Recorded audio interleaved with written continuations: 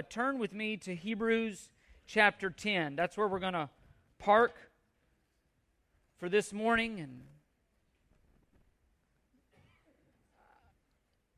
I want us to grasp, as I said, the enormity of the work of God at the cross through Jesus Christ and His death and His burial, His resurrection. If you were to look just at the enmity between God and man, it would appear to be hopeless. On one side, you have a perfectly holy, righteous, spotless God. And on the other side, you have humanity who are sinners, who, as we've seen in Romans 3, are not righteous. There's nothing about us righteous. Standing under the penalty of that, of death. That's what the cross teaches us. When we look at the cross, it is a reminder of our sinfulness, but also the righteousness and the holiness of a God who would crucify His Son, that whosoever would call upon Him could be saved. The reality is that sinners can't decide to be reconciled to God and effect reconciliation on their own. Sinners have no power to satisfy God's anger, no power to satisfy His holy justice, no power to satisfy His standard of righteousness, no power to mitigate His hatred towards sin. And yet enter the cross. If our relationship with God is going to be reconciled, if it's going to be resolved, God's going to be the one that has to do something. Enter the cross. A picture, a proof of the righteousness of God, that He loved sinners and He hated the sin, that He sought a way for reconciliation to occur rightly between Himself, a holy God, and a sinful creation. Colossians 1:19, listen what it says. For it was the Father's good pleasure for all the fullness to dwell in Him, and through Christ to reconcile all things to Himself, having made peace through the blood of His cross. If reconciliation was going to take place, God would have to do it. We couldn't.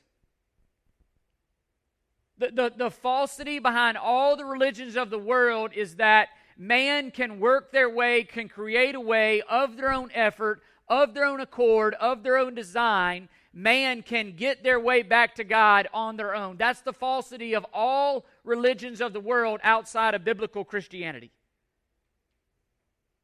Trying to turn God's hatred toward our sin into acceptance somehow based on what we can do. The challenge for you and I in the reminder this Easter is that reconciliation is not something that we accomplish when we decide to stop rejecting God. It's something that God accomplished so that He would not have to reject us. That's the issue. God had to put away everything that meant alienation and condemnation. He had to set that all aside and do it rightly. He was the one that had to remove our transgressions as far as the east is from the west. He was the one that had to forgive. He was the one that had to blot them out and make them white as snow, even though they were as crimson, as Isaiah 1:18 says. And the beauty this morning of Easter and beyond is that God has done this. God has made a way for reconciliation to occur, and the resurrection proves that. God, in His righteousness, put forth His perfectly holy, just, blameless Son. Offered Him up as an offering to pay the penalty that sin demanded. Offered Him up as a propitiation, as we've seen. A substitute.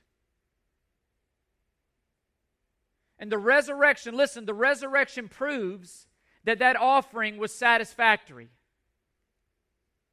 The resurrection proves that offering was received by a holy God.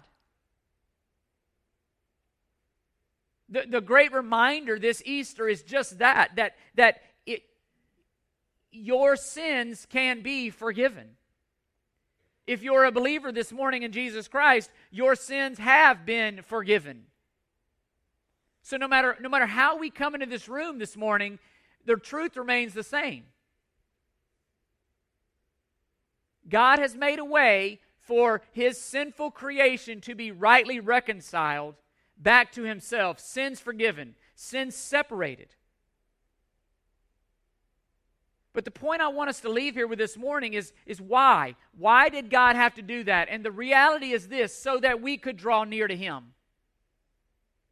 Because of our sinfulness, because of God's holiness, we could not draw near to God. We were separated.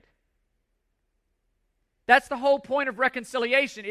The word literally can mean to make friendly again. Our sins had alienated us from a holy God. And we were incapable of bridging that chasm, as we sang this morning.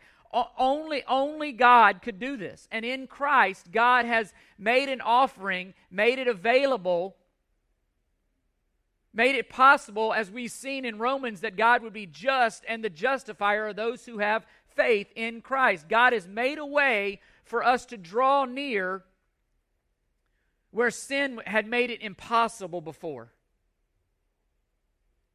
That's the simple message that I want us to leave here with this morning, is draw near. The offering of Christ, the death, burial, resurrection of Christ, has made it possible through faith for sinners to draw near to a holy God. Don't let that fact, don't let the enormity of that fact escape you this morning. Sinners coming boldly, confidently into the presence of a holy God. Don't let the enormity of that fact escape you. In your sin, you could not do that without dying.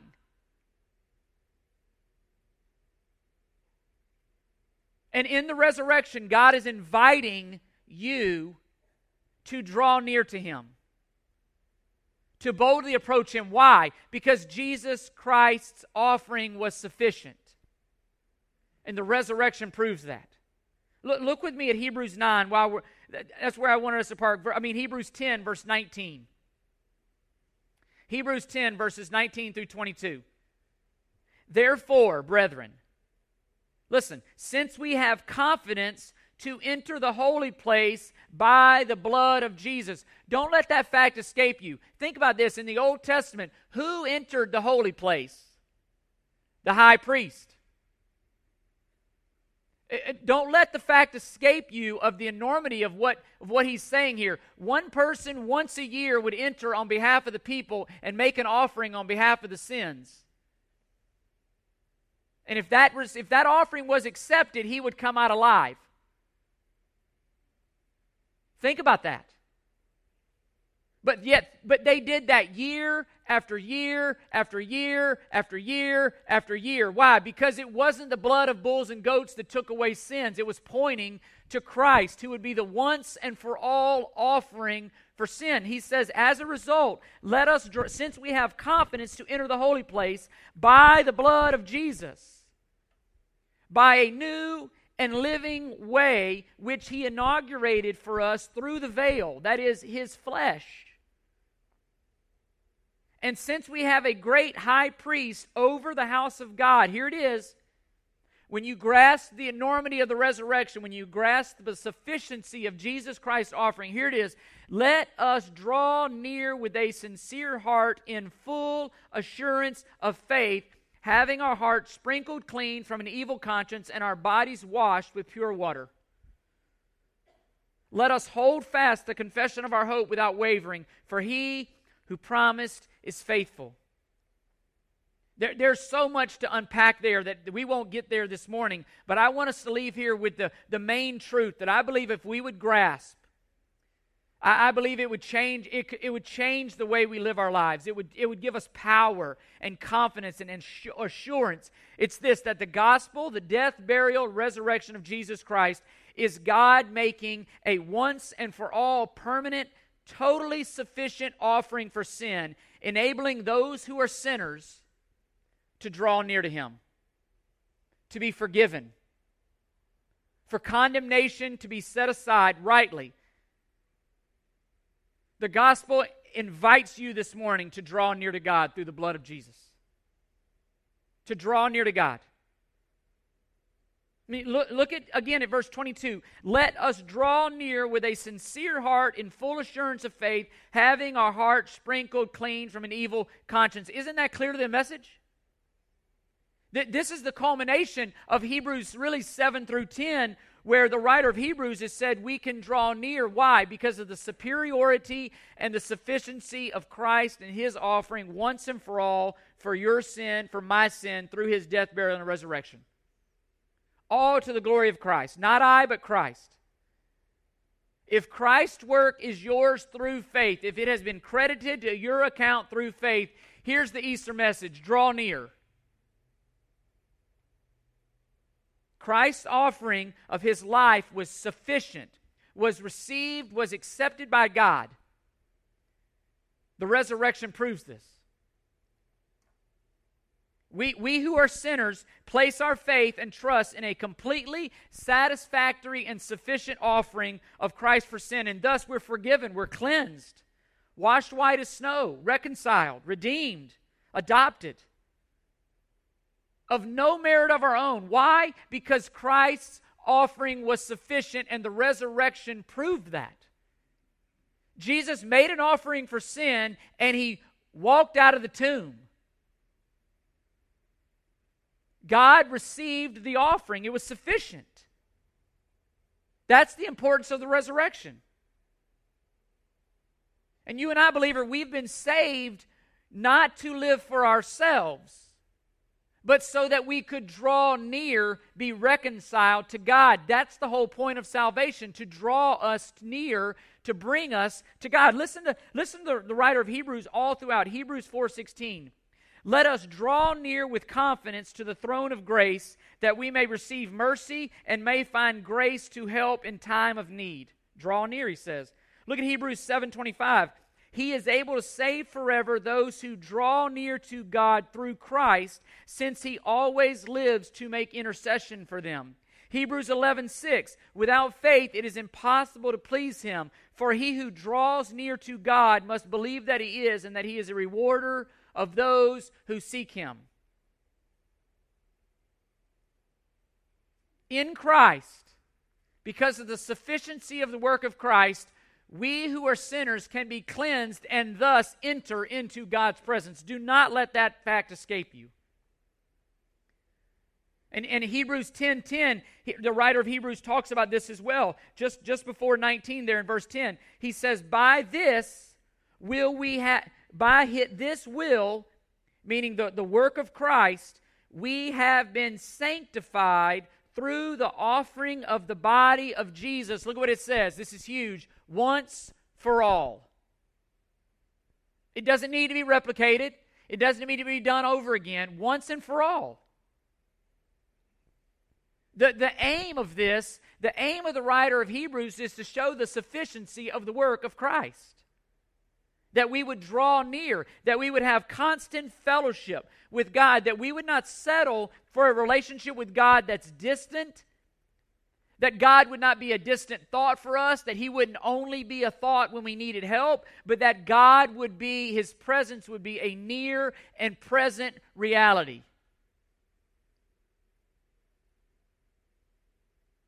I thought about this as I was preparing this. I think about this regularly. We have a daughter who, when usually about 3 o'clock, you'll hear her come running across the house and she dives into our bed. And you know, it wakes you up or whatever, but I thought about that. She has listen, why can she do that? Because we're her parents. She's fully confident, she's fully assured that her parents love her, that her parents will receive her most of the time. She's confident of the relationship, right? And I think about that. Is that how we approach God? Fully assured? Listen, the death, burial, and resurrection of Christ fully assures us that if through faith that God has forgiven us, that He has separated our sins from us, that we have been adopted as sons and daughters. He's not a distant reality. He has invited us to experience intimacy and communion with Him. But this drawing near is only through faith in the work of Christ. It's not anything that we do on our own. The resurrection allows us every moment of every day to live in the nearness and experience the presence of a holy God. To be reconciled. Though our sins were as scarlet, they could be cleaned, to be reconciled. That's exactly what God did, why He did what He did in crucifying and resurrecting Jesus Christ. Listen to 2 Corinthians 5:19. Namely, that God was in Christ reconciling the world to Himself, not counting their trespasses against them, and He has committed to us the word of reconciliation. Why did God send Christ into the world to take on flesh, to die? So that He could reconcile Himself to sinners in a right way.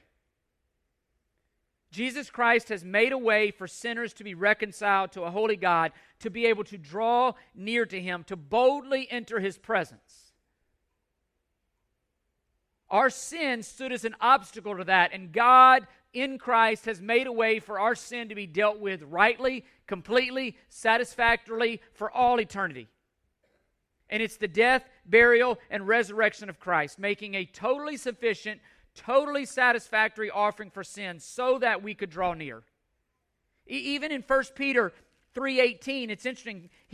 Peter writes in 3:18, "For Christ died for sins once for all, the just for the unjust." Why? So that He might bring us to God, having been put to death in the flesh, but made alive in the Spirit. Do you see the import of the resurrection? To bring us to God.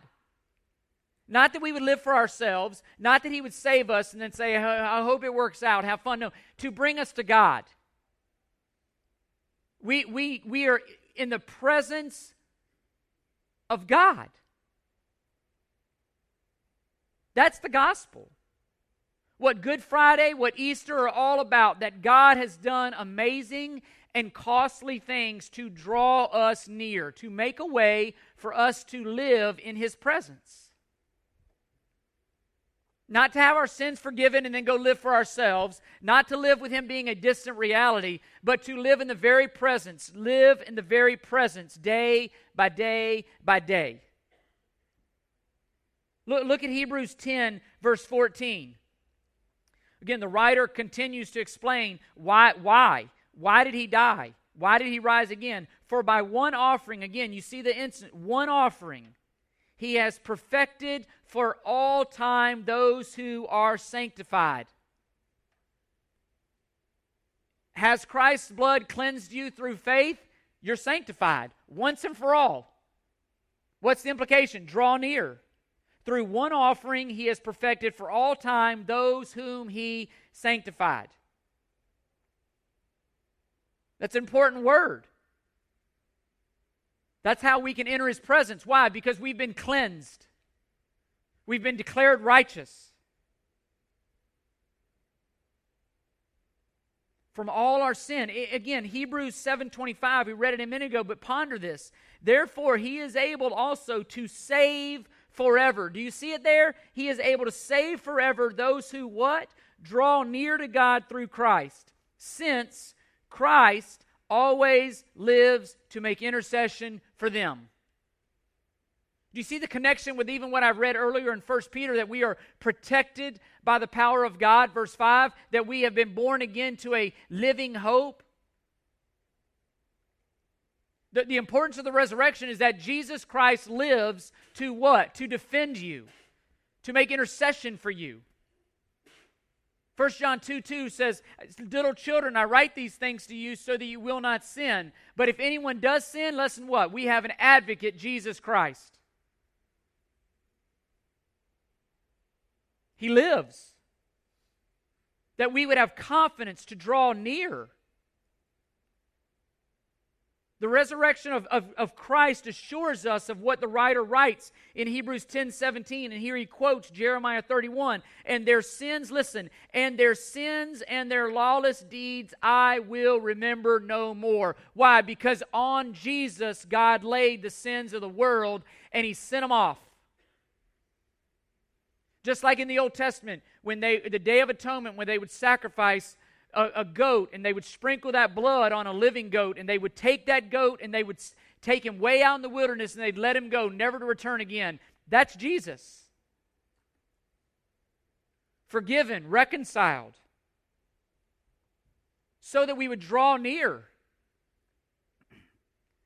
Grasp the weight, again, of even what Jesus is saying in Matthew 11:28 when he says, "Come unto me, all who are weary and heavy laden, and I will give you" what? Rest. Rest. Rest from the burden of your sin. Rest from the weight of all that comes with it. It's Christ. It's the finished work of Christ. It's not the old covenant with dead animals and priests who died and had to be replaced and offered continually. This is a living way, one sacrifice, one eternal priest for all time, Jesus.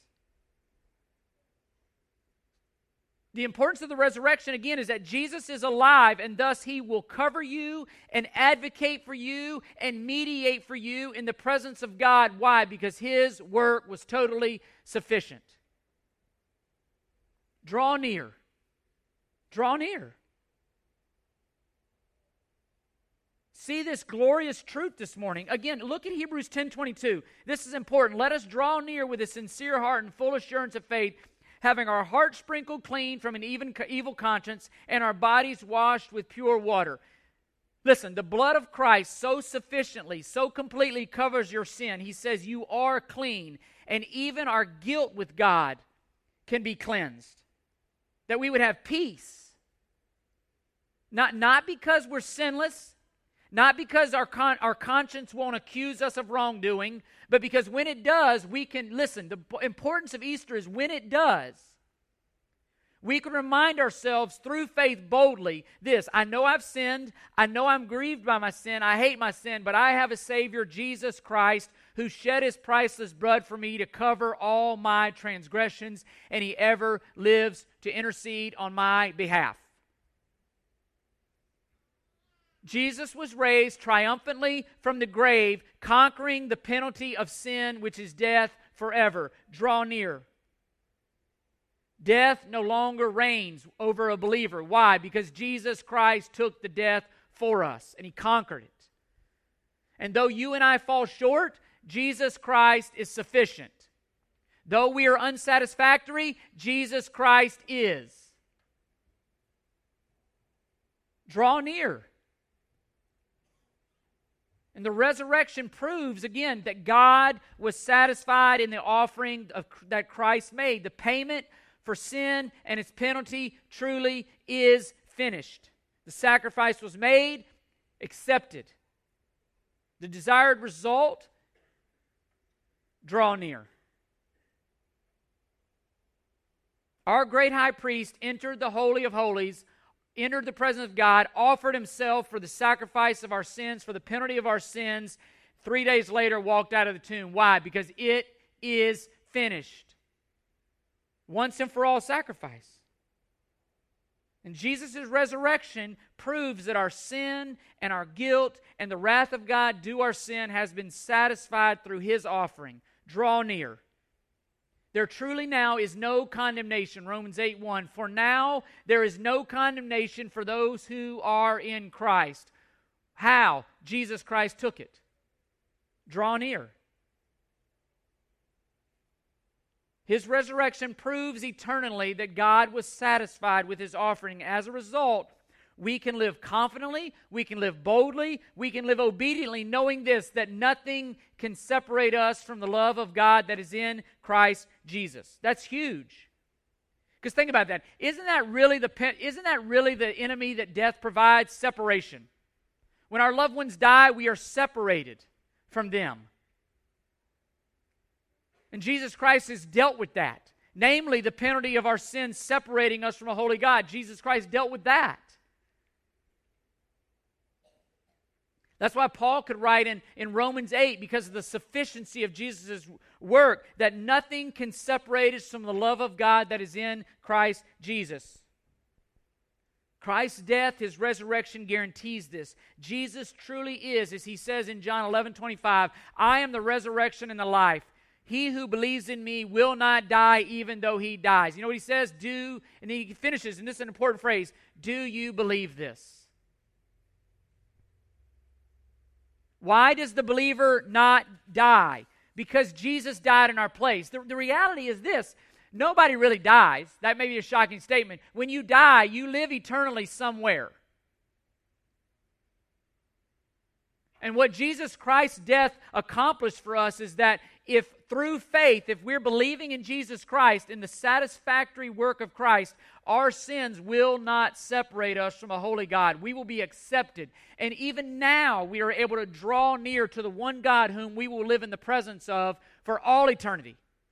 Even now, we're able to freely praise the one who we will spend eternity praising. That's John 17:3. This is eternal life, that you may know the one true God and Jesus Christ whom He sent. Hear that this Easter. Draw near. Draw near.